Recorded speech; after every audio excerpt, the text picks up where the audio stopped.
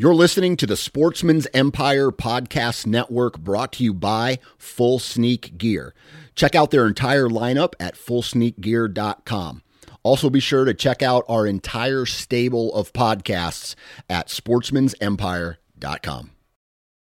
New from Moultrie Mobile, the Feed Hub offers first-of-its-kind cellular connection and control for nearly any spin cast feeder on the market. When used with the Moultrie Mobile app, you can monitor feed and battery levels, run feeders on demand, receive alerts when feeders are clogged, and remotely adjust feeding times. The Feed Hub is ideal for anyone who maintains feeders. Remove the guesswork and save time by planning feeder maintenance before you drive to your hunting property. For more information, visit MoultrieMobile.com. Look, Bumble knows you're exhausted by dating. All the must not take yourself too seriously and 6'1" since that matters. And what do I even say other than, hey? Well, that's why they're introducing an all-new Bumble, with exciting features to make compatibility easier, starting the chat better, and dating safer. They've changed, so you don't have to. Download the new Bumble now. You're listening to the Sportsman's Nation Podcast Network, brought to you by Interstate Batteries. From your truck to your trail camera and everything in between, if you have a piece of hunting gear or a piece of hunting equipment that needs a battery, Interstate Batteries has got you covered. You can go to a local retail store, or you can go visit online at interstatebatteries.com. They have thousands of local retail shops all over the U.S., so you can go there as well. Interstate Batteries, outrageously dependable. Woo! 1, 2.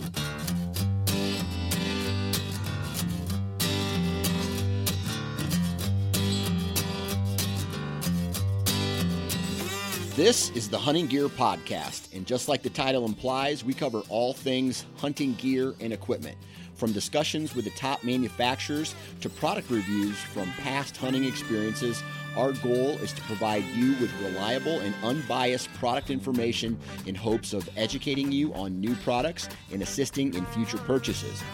I'm your host, Dan Johnson, and this episode of the Hunting Gear Podcast starts right now.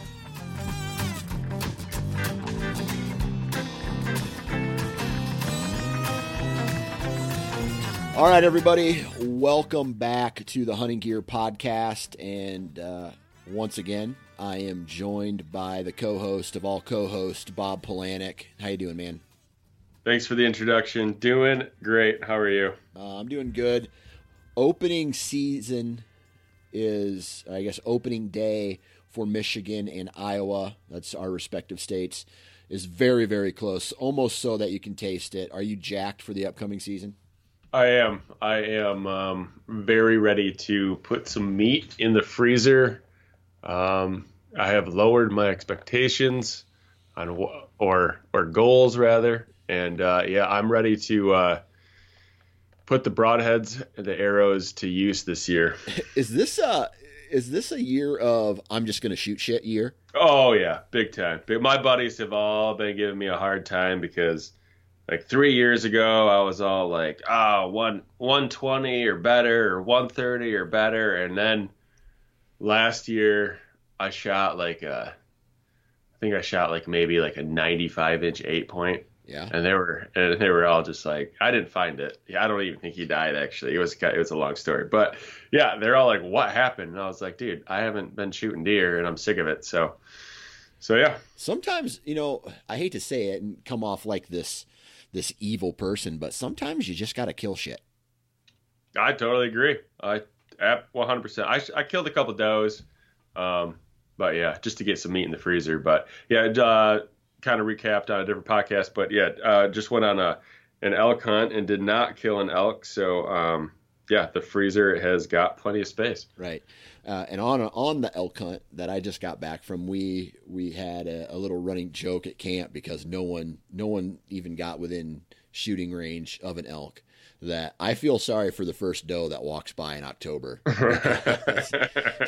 She does not know what's coming, and it's about 500 grains of aluminum and carbon, and yep. she's just going to be tasty is what I'll say.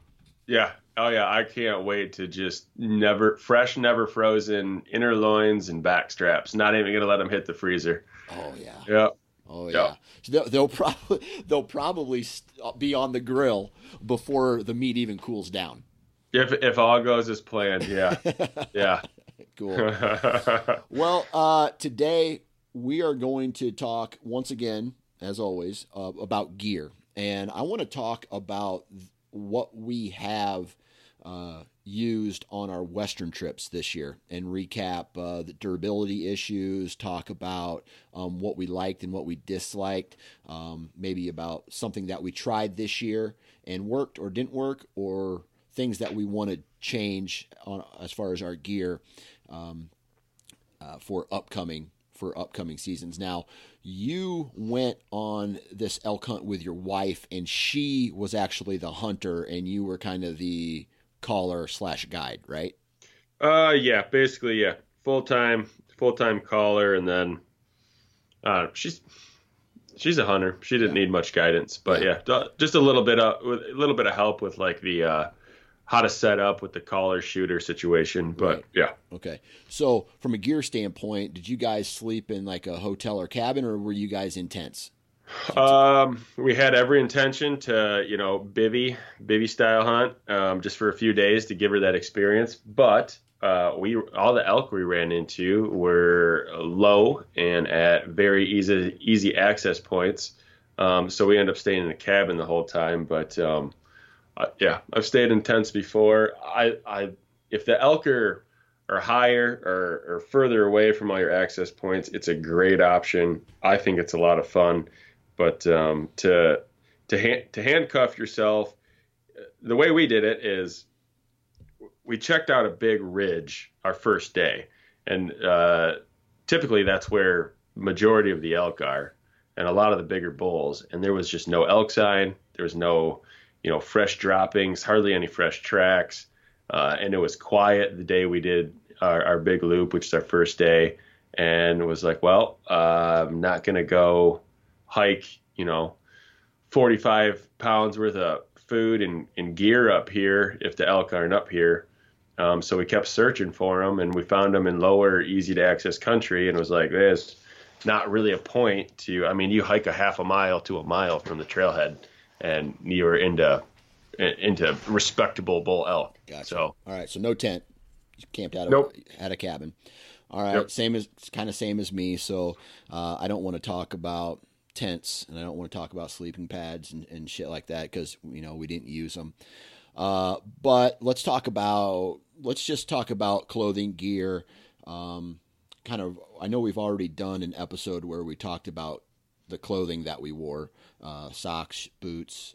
We talked about boots. We talked about socks. But I want to talk about performance of what you have, and if there's anything that you are going to change next year. So why don't you just really quickly, what do you have for your clothing and your socks and your boots, and then we can get into the discussion of how they perform and if you're going to be keeping them. Alrighty, I'll start from boots and go on up. Boots were Crispy boots. They're the Crispy Summits for September. They're the lightweight version. I don't think you can beat those. You don't need anything insulated for. I was in Idaho. You just don't really need much more than that. Even if you do get a bunch of rain and snow, you're moving around enough that your feet are warm. With Crispy does make those 200-gram insulated boots, or maybe 400-gram, but I had the uninsulated version. Just a pair of Smart Wool Merino socks, their lightweight version. Went through about 3-4 pairs of those over 8 days. If I would have known that I was going to hunt from a cabin, I would have brought 8 pairs, not 4. Those get a little nasty after just one day with my feet. But and then the first couple days it was warmer. Mornings were always in the 30s, but days always got up into high 60s or low 70s for probably the first 3 days. So I wore the Apex pants by Sitka Gear. Really liked those. Just had like a a Core 4 Element. So I think that's the name of it. I had a belt, just a fabric belt. And then for base layer on the top, it was a Sika lightweight Merino. And then over that was the Apex hoodie. And then over that was the Jetstream vest. And that pretty much was all I really wore for the first few days. And just a Sika cap. Yeah. Let's see. If it was I don't know, down around 30 in the morning, I'd hike in with all that same stuff on, plus a Kelvin Active jacket. It's not down. It's their like synthetic, like Polartec, lightweight, great option, very breathable. And I would usually, if I was wearing that, I'd usually shed that layer by about 9 a.m. Yeah. For a bino harness, I use it's called Marsupial. It's a Marsupial gear bino harness. It's got a magnet flap, so it is quiet, and as long as you kind of when you pull the flap off and it opens away from you, and then the flap folds underneath the bino harness, and there's another magnet that keeps that flap down. I've heard some guys complain about those magnets. They can like make like a snapping sound. As long as you're paying attention, it's very silent. I would say if we're going to get into stuff, we'll change. I'll just talk about that later. So let's just talk about the performance then. Okay, so that's the rundown of the gear. Yep. Did you feel that the gear that you were wearing performed like it should have? Yes. Gotcha. Yes. Okay. Now, so that's an easy answer, right? Yes, it performed. Has the durability stood the test of time? Because some of these products have you used multiple years? The Apex hoodie, that was the second year that I had used that. And that has I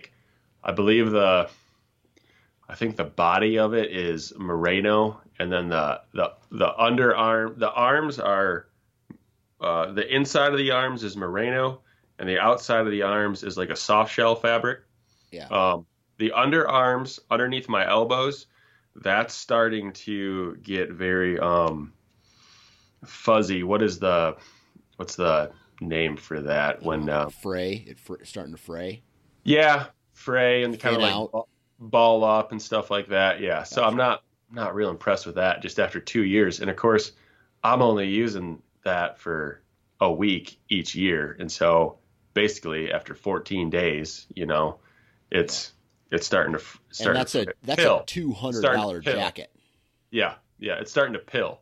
Yeah. That's the term for it. So I get really pilly. So I wasn't impressed with that, but other than that, yeah, everything performed. Boots performed. Any wear and tear on the the soles stood up to all that? Yep, I'm on my second year with those, and I wear those a lot. I wear them in the summertime on camping trips and stuff like that, and those are still. I mean, I've probably got at least 250 miles on those, and they're holding up just fine. I'll get at least one more year out of them, if not two. Right. All right. So, of what you've talked about there, boots, socks, clothing, are you going to be up? Are you thinking you're going to go a different route? You're going to stick with what you have? You're going to get something different, try something different for your next Western hunt? So it rained. So that was just the first 3 days.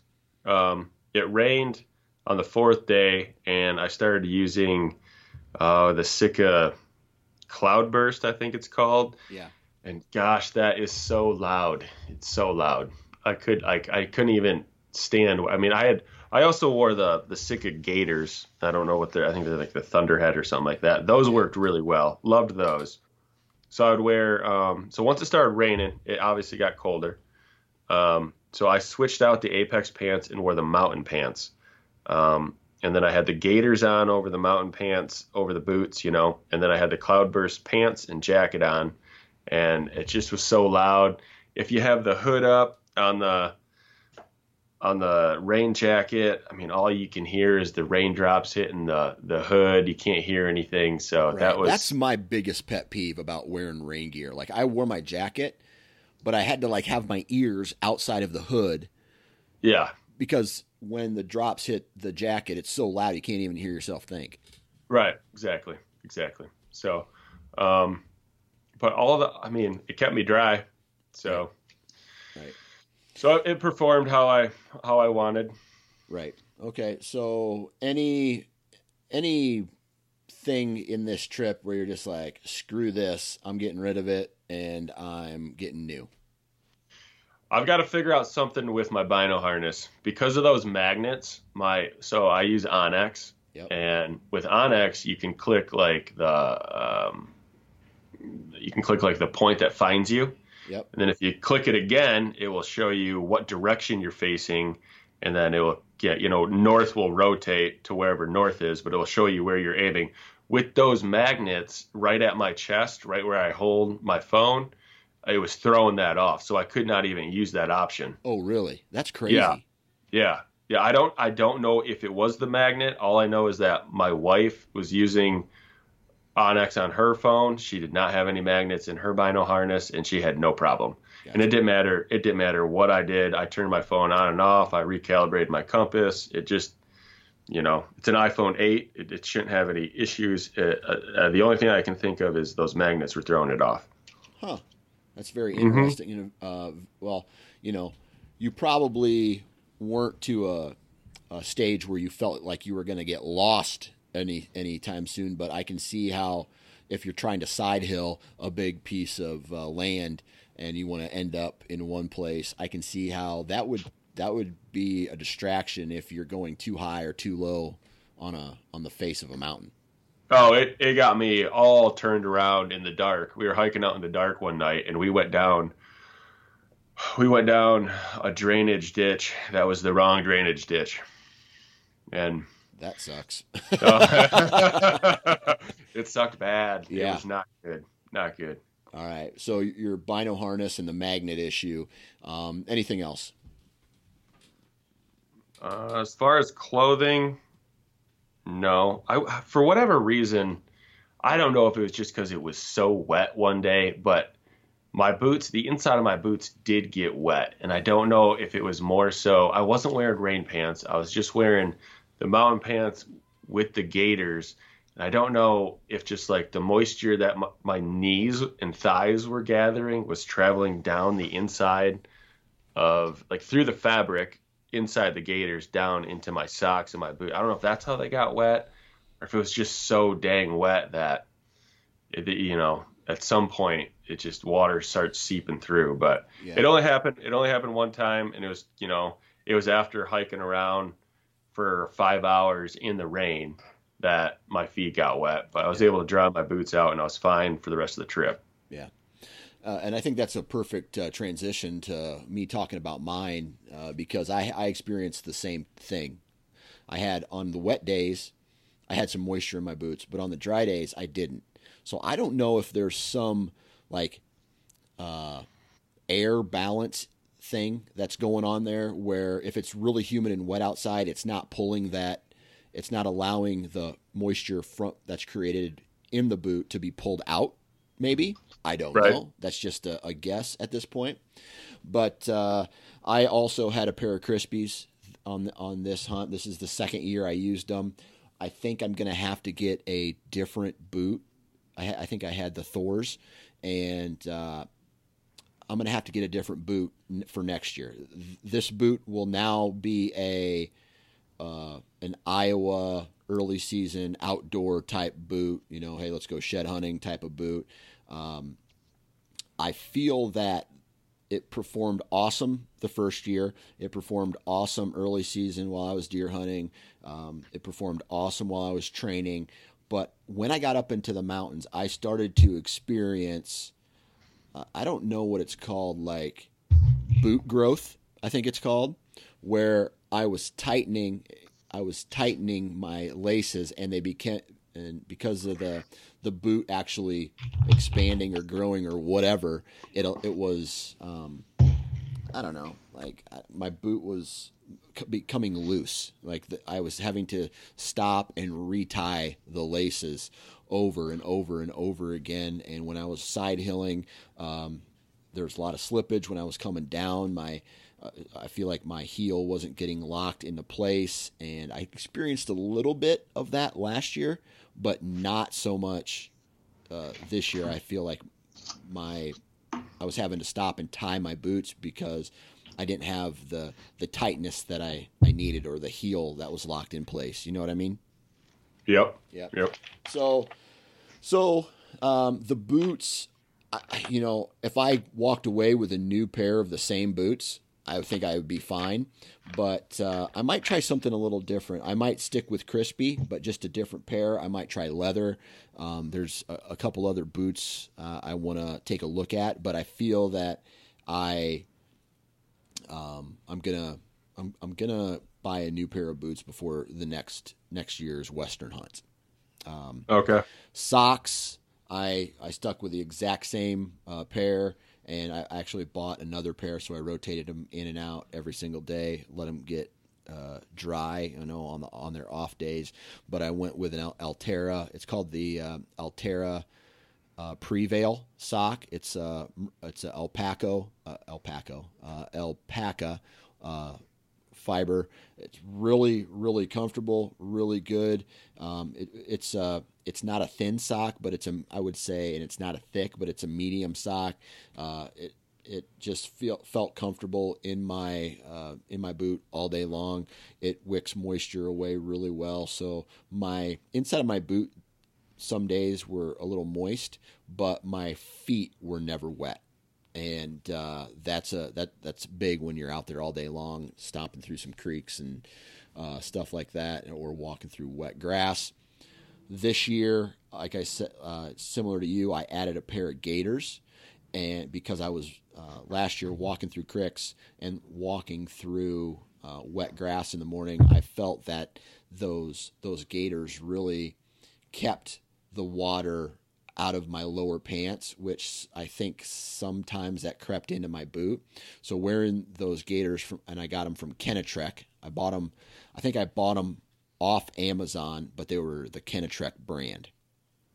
And they did really well. They Velcro in the front of the boot, and they did their job. They kept the bottom of my pants really dry, walking through wet grass and through the creeks. They kept my socks dry. They kept, and I think that kept moisture out of my boot as well.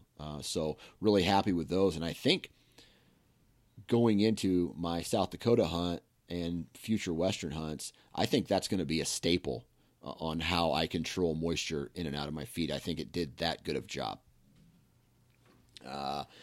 And then, similar to you, I rock Sitka. I wore a Core lightweight base layer every single day. It did its job. I wore the mountain pants every single day. They did their job. This is all the same gear that I wore the previous year.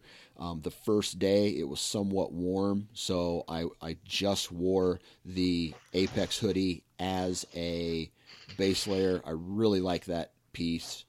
It's going to be a staple even into archery season, I think. And I'm going to be wearing a base layer underneath of it, the Apex hoodie over, and I'll wear that until I get cold and then layer up from there. Then when we stopped, I would throw on my Calvin Light vest, and then over top of that, my mountain jacket, and that kept me warm and for the most part dry throughout the entire trip. I didn't need to go any heavier than that. There was a morning where it was down into the low 30s, high 20s, just one day, and I got a little chilly, but when the sun came up, I just stepped into the sun and it warmed me right up. I wore just this random hat that I have. I said earlier when you were bitching about the rain jacket, that is going to be the next piece of hunting gear that I invest in. is going to be a good rain system. I don't know if I necessarily need the jacket. I might, but definitely, or the pants, but definitely the jacket. That jacket that I have, it cost me like $30, and it is a $30 rain jacket. I mean, it does not breathe at all, so the moisture from my body gets trapped in, and it actually makes like a layer of wetness inside, and it blocks the rain off, but it doesn't do a great job of it. So there is some moisture that gets in through it, and I think I'm on my last year of that. I'm gonna bring it to South Dakota and see how it performs, but I don't think it's gonna be making many more trips after that, other than to maybe the timber for a sprinkle here and there for whitetail season. But I think the next big investment that I make is going to be a really high quality rain jacket, just because these short showers are great, but if I ever went up and had to endure an all-day rain, I think I would have been in trouble. And I would have got wet, and I would have got cold, and then I would have had to get off the mountain back to the camp. So I think the next thing that I really look into is going to be a better rain system. I'll probably just end up buying pants and a jacket just in case. I was up there with a guy who had a KUIU system, and it was badass because it was like tearaway pants. You could literally zip them up and down all the way off, so you don't have to take your boots off, and you don't have to take anything off. You just throw them on, zip them up, and you're good to go. The zippers come all the way down the side. He had a really good jacket that went along with those pants. I don't know the name of them at this point, but he was telling me that they performed really well for him, and he showed me the inside of his jacket. It was solid dry. I think it had a layer on the inside that wasn't the rain jacket. It wasn't just like straight whatever that material is, synthetic rubber. I don't even know what they're made out of, some plastic, but it was some fabric on the inside. And I think what that allowed was the garment to breathe, right? So I'm going to be looking into some rain jackets. And then as far as gear is concerned, clothing is concerned, I think that's it. I'll probably be buying a new pair of boots. I'll probably be buying, because, boots have a life expectancy anyway. I noticed, and it's probably how I took care of them. I am definitely that guy who wears a pair of boots. When you're done wearing them, you just throw them right into the, into the garage, and they sit there with mud and junk on them for however long until the next time that you wear them. Right. Sure. Yep. So I did notice a little bit of cracking in the sole, but I don't think it's going to hinder me. I think there's probably something I need to do. I think they have like conditioning, some kind of conditioning that I need to do to the boot in order to get it, to make it last longer. But new pair of boots, new rain outfit for next year, and I think I'm going to be able to get away with the same clothing that I've been wearing the previous 2 years. Gotcha. Yeah, I think that I might change the mountain pants. I don't know if Sitka is going to update those, but I like how the Apex pant fits a lot better than the mountain pant. Mountain pant's a lot more baggy, and I noticed that if you were kind of, just hiking down a trail at a quicker pace, maybe it's on the way back to the truck or in the morning on the way in, but the swishing of the pants was kind of made some unnecessary noise, and I think it was all due because it's just a touch baggier. Those Apex pants are cut more. I'm not going to say they're cut like a skinny jean or anything like that, but they're just more, they're more tapered. Yeah. Yeah. So I did notice that. On top of that, they don't have, I don't know how much those mountain pants cost, probably $200, but like they don't even have a spot on the pocket, like your hip pocket for like where you put your hand for like your knife to catch well. A lot of pants have that integrated in, where they have like a little, like a tougher piece of fabric right there where the bottom of your pocket meets your pants. Yeah. They don't have that. That was kind of, which is not a big deal, but it just made it so my knife wouldn't stay, just a pocket knife wouldn't really stay on my hip very well. Yeah. Yeah, so maybe they'll update the pattern. I think they came out with there's some other pants they have that I might try. So that's the only thing I might change around. Yeah. Okay. Now, overall, I mean, what is did your wife have like gear from Sitka for women? Did she rock that stuff too? Yeah. How did she like that? She liked it a lot. She doesn't like their camo pattern, but other than that, no. She liked how it performed. She had the Timberline pant, which essentially is the mountain pant, but it's got like the waterproof knees and the waterproof seat. I noticed the same thing, like kind of where, so on the seat of the pants, that like waterproof gray area. If you look on Sitka's website, it's very identifiable what pants I'm talking about. But the seat has like a gray spot on them, where like the reinforced butt part. Where that kind of rubs together on the upper thigh, that makes a little like swishing sound. I noticed that last year with my buddy that wears like the men's version of the Timberline pants. That makes a little bit of noise when you're walking. She then wore, I think a merino base layer, the Sitka merino base layer for women. And then on top of that, she actually wore her like whitetail fanatic hoodie. Yeah. Just the lightweight one, which is essentially almost like an Apex hoodie, you know. And then just a vest, kind of the same setup as what I had. Just the Jetstream vest. She wore the mountain jacket because the mountain jacket came with a hood. The Jetstream jacket for women does not come with a hood, which is kind of, I don't know why they did that. The men's Jetstream comes with a hood. So. Okay. And then she had the same rain gear, that cloudburst stuff. She kind of said the same thing. You got the hood up, very loud. But and then as far as gloves go, I wore the Traverse gloves. They're not a lightweight, but they're not a heavyweight. They're not even a medium weight, but they fit really well. And the thumbs and the index finger made it where I could still use my Onyx on my phone. Yeah. That's a big thing. Yeah. Oh, yeah. Very nice. Because Very I nice. hate having to take my gloves off to activate my phone. Mm-hmm. Yep. So, and I was raking trees every day. I was grabbing big sticks, and, half the time they're wet and stuff like that. And it's just a great protection layer for your hands when you're just, ripping on branches and hitting trees and breaking branches and stuff like that. So I really liked those. She wore, I think on her left hand, which she holds her bow with her left hand, she wore the mountain glove, and then on the right hand she wore the whitetail fanatic glove, where it's got the thumb and index are just half finger. Yeah. So that was her setup, and she liked that quite a bit. Cool.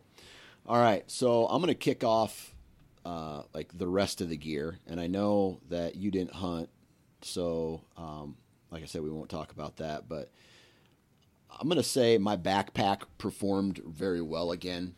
One thing that I've noticed is I have the Outdoorsman pack, the frame, with the Muley pack, which is a small. They have a variety of different packs, like packs that attach to the frame. So I have the smaller Muley pack, and then I have the water bladder. I really like that system and how it works. And they have a game bag, or it's called the meat sling, that you attach to it. So if you can fix it flat, and then you can put your pack and your water bladder over it. So that way, when you do kill and you do have meat to take back, that meat sling is already there on the pack, and you can loosen it up to then throw the meat and everything in, and then you'd have to figure out, like, attach the pack portion of it to a different place on the pack. So that system works really good. One thing that I've noticed is over the years, similar to my boots, I have to continue tightening the belt part of it, like it slips. And I don't know if it's the actual buckles that aren't holding the belt, or if it's the actual belt that is starting to wear on it. But I noticed that they have replacement buckles you can buy for that. I'm just trying to figure out if I need to replace the buckle or if it's the actual belt. The fabric still looks good that the belt portion is made out of, but it's just one thing I noticed that I had to keep continuing to tighten and tighten and tighten my belt. And again, a lot of that has to do with the terrain that we were in, right? I wasn't just hiking. I was climbing over deadfall, and I was having to go like stand up straight, and I was having to squat down and do all these different moves that I wouldn't say that when you're designing a pack that you're thinking about that, but it's something that I noticed. Okay, yeah. So I wore a backpack every day as well. I wore the Mystery Ranch Metcalf, I think it's called. Yep. Which is that was a finalist. That was a finalist for when I was looking for backpacks for a Western hunt, and that Metcalf made like the final one of the final cuts. I highly recommend it. I've been using it for 2 years, and it's a great backpack. It whether you're gonna bring camp in for 5 days and you need the room for all that. And then you get, your tent set up and all your food hung and all that type of stuff. And then you want to cinch it back down to where it can kind of become a day pack. The way like all the buckles work on it, it can collapse right back down to a very small pack. One thing about it, it only has it's got 2 ways in. You can either go through the top or there's only one zipper on the side. Both sides don't have a zipper, just one side has a zipper. So that can it's nice because it's simple. There's less to go wrong. I used to run a Tenzing 6000 that had zippers and compartments all over it. And after 2 years, like half the zippers had fallen apart, had come apart where I couldn't even use them anymore. And then the lid system for the Metcalf, the way they designed that, it's not just one pocket on the lid. They divided it into 2, so like as it like crowns over the top of your lid, it doesn't pull all that fabric tight. It's got its own 2 compartments, so you don't lose any space if you cinch that lid down on there. I'm doing a poor job of explaining it. You probably have to go to the website and look at it. But belt issue, no belt issue. I never really had to readjust it, maybe once a day or something like that. So yeah, it's a very, very nice pack. I'm very happy with it. Yeah. So, yeah, and it's got the meat shelf, kind of like what you're talking about. So if you do kill an elk, the bag does detach from the frame. It stays attached at the very bottom. There's a piece of fabric there, so it kind of just opens up. You put that meat quarter in, and then you put your bag back on. You kind of sandwich that quarter right in between the frame and the bag, and then that keeps the weight right on your back, which is where you're going to want it anyway. Yeah. So, yeah. I know that for me on my pack, if I decided to do, I'd have to come up with something creative. I might have to go and buy. I like the frame, but I would need probably another pack that they offer, a bigger square inch or cubic inch pack. Other than this muley pack's basically a day pack. The cool thing out is you can take it off the frame, and you can also wear it as its own pack. So It has straps and another belt on it as well, but you can also take that off and buckle it to the frame.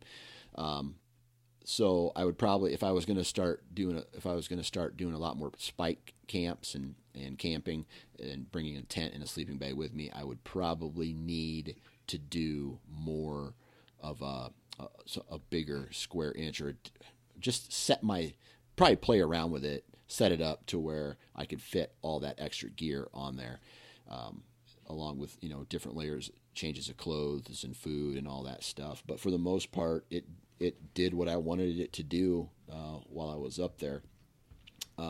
Never got to shoot my bow or arrows, but and I don't want to jump to conclusions, but I got to figure out something with my arrows. I think I'm not 100% sure because it's a combination probably of my bow, which for all intents and purposes is working well. It's probably me, if I had to guess, or it's the combination of the 4-fletch arrow, the weight, and the 4-blade broadhead that it may be not tuning as well as what I liked. And like I said, it's probably operator error when it comes to that, because I went out and I shot last night, and I shot really well last night. And I don't know what the scenario is. It's something I got to look into, but I really want to figure out I want to try to find a 500 grain or over arrow setup that is tuned perfectly, that's got 4 fletches and a fixed blade up front. Like I said, I'm on my other podcast, I'm sponsored by Wasp, and I actually love the broadheads that these guys make. I just have to find out how to tune it right with the arrow that I've selected.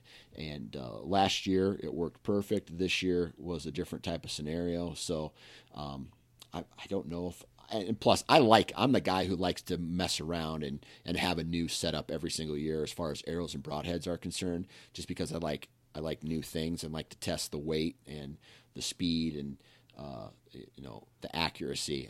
But ultimately, accuracy wins every time, and I want to be able to find the setup that fits my needs. So I might be messing around with my arrow setup next year.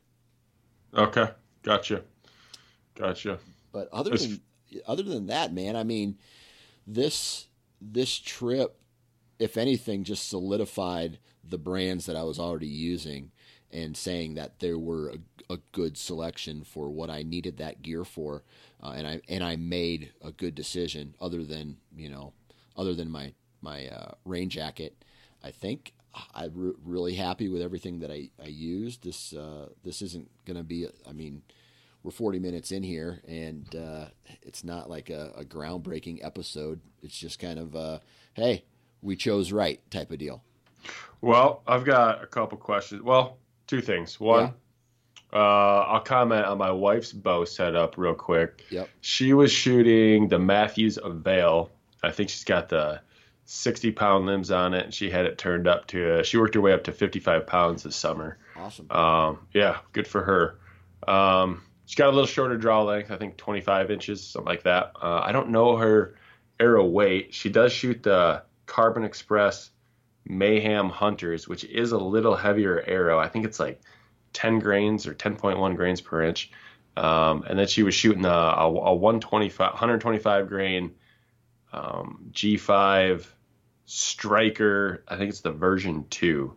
And she screwed those on, and she shot each one through each broadhead through a foam target, and they were all very accurate. And she was shooting at 30 yards. So that was good to see. There was no real tuning issues. They didn't fly. I think they hit a little high, but we're just not. We were testing them out when we were out there, and I don't know if she shot a little high just because the elevation and the thinner air. I'm not sure if that makes sense. I noticed that every time I practice with my bow, once I get out to Montana or Idaho, I always end up hitting just 2-3 inches high as well. So yeah, I re-sight in my entire bow every time I go up to altitude. Oh, do you really? Yep, I mean, I shouldn't say re-sight it in, but that's ultimately what I'm doing, is because right. The last 2 years have proven that when you're going from Iowa to 10,200 feet, there's gonna be, the air's different, and whatever's flying through the air is going to be different. And I've had to adjust this year. I had to adjust probably 4 inches. Okay. Yeah. Gotcha. What else was I going to say? Oh, what were you using to call with? Oh yeah. I used a Primos cow call with a reed. Worked great. I used that last year too. I'm a big fan of it. And then I got a bugle tube this year that has a built-in reed into it, but it has a life expectancy, so you have to replace that little reed part of it. but you just blow into it and it makes the sound. God dang it, I forget the name of it. I'd have to go look at it. It's in the garage, but it Blueberry calls or Bulb. It's not a Rocky Mountain. Okay. I kind of know what you're talking about. Yeah, but it's a tube, and I threw it over my shoulder. It was really good. I just felt like that reed should have lasted longer than the number of times that I blew into it. Okay. By the end of the trip, 5 days, and I didn't blow it a ton. I mean, I wasn't screaming like some of these people are. I was probably blowing it. I mean, there was days where I didn't even blow it at all. Okay. And so I just felt like the reed portion of it should have stood up a little bit better, but that is coming from a guy who this is my first bugle tube I've ever purchased. So maybe that's standard. A replacement reed did come with it, so I just had to replace it. And then, the only thing I have to do next year is buy more replacement reeds before I go out. Gotcha. So I go a little differently. I use the mouth reed as well. I've got Primo's Sonic Dome, and that's usually what I use to bugle with. And then I've just got like a standard like Rocky Mountain elk call like tube, no reed built into it. And then I run a second reed. I think that one is by Rocky Mountain Elk Calls, and that's like the I don't know if it's the Raging Bull or the Mellow Mama or something like that, but it just makes some really nice cow calls. And that way both those reeds sound completely different. So there were times like I bugled a bull in just with a bugling sequence, and I definitely switched reeds in between. Just to kind of throw things off a little bit. And even when I was you can cow call with both of them, and that's two different sounds as well. So yeah, and that's a lot of feedback from my wife, because obviously she's the one listening to me the whole time when I'm calling. Yeah. But depending on what I was doing, and you can bugle with both of them just fine. So yeah, yep. Yeah, I didn't want to take the time to learn how to use diaphragm, so I just went with the bugle tube with the built-in reed, and went from there. So gotcha. Other than that, man, any other products you want to talk about? Do you run binos? I do. Vortex. I'll probably run Vortex to the day I die, for the pure fact that I could have thrown them off the mountain, went and found them, damaged, send them in, replace them for free. That warranty is unreal, right? Right. Yeah. But I did experience what my buddy, he had a pair of Zeiss's. I think it was Zeiss or Swarovskis. I can't remember. But there is a difference in these ultra premium binoculars compared to something that's like, I think the ones that I bought for $200, and those that he had were probably closer to $1,000. And for those binos, there is a difference, and it allows you to see a little bit more detail at longer distances. Because there was a time I was looking through my binos, I'm like, is that a cow elk bedded down way over there? And then he hands me his binos. I look in the same area, and it's a log, no doubt, or a log, right? So, yeah.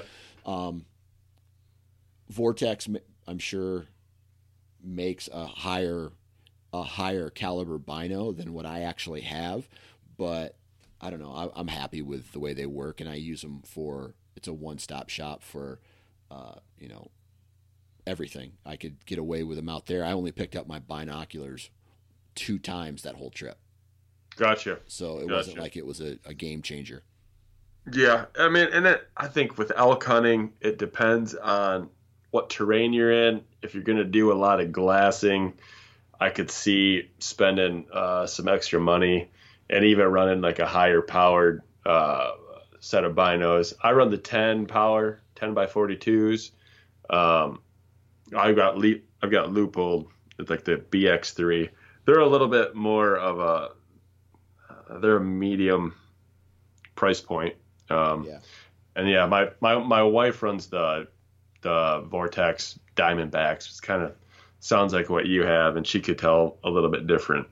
They even feel a little bit. My Leupolds even feel a little bit more lightweight. So, but yeah, we weren't running any spotting scopes, and gosh, we were actually in quite a bit of timber that there's not really a big reason to have binos. So just middle of the day, sitting there, something to do, glassing. It's nice to have good glass. Yeah, absolutely. Now the story might change a little bit. I got a Vortex spotting scope too that I'll be using on my South Dakota mule deer hunt coming up. So I'm going to be doing a lot more glassing on this next hunt. So I'll report back. But I'm like, dude, I'm just a huge fan of Vortex, not only for their products, but just for their customer service and that warranty. You really can't beat it. So right. Yep. So other than that, I don't have too much. I don't have really anything to talk about. You? No, not really. I've got game bags and knives and stuff like that, but didn't get to use any of it. Right. Once I get to use some of that stuff, I'll have an opinion on it. But now I have a brand new buck knife that I bought 2 years ago that I don't even know if it's been out. Well, I take it back. I used it to to gut my deer in the field last year, but that's the only time it's been taken out of its sheath. Yeah, we got a Havalon with the replacement blades that I bought this year because I was like, yeah, it's a lighter weight option. Didn't get to use that, and then I signed up for a Rocky Mountain Elk Foundation membership, and with it, I got a free skinning knife that I brought with me, but also didn't get to skin anything. So, right. So yeah, maybe during whitetail season, I'll get to put those to use. Absolutely.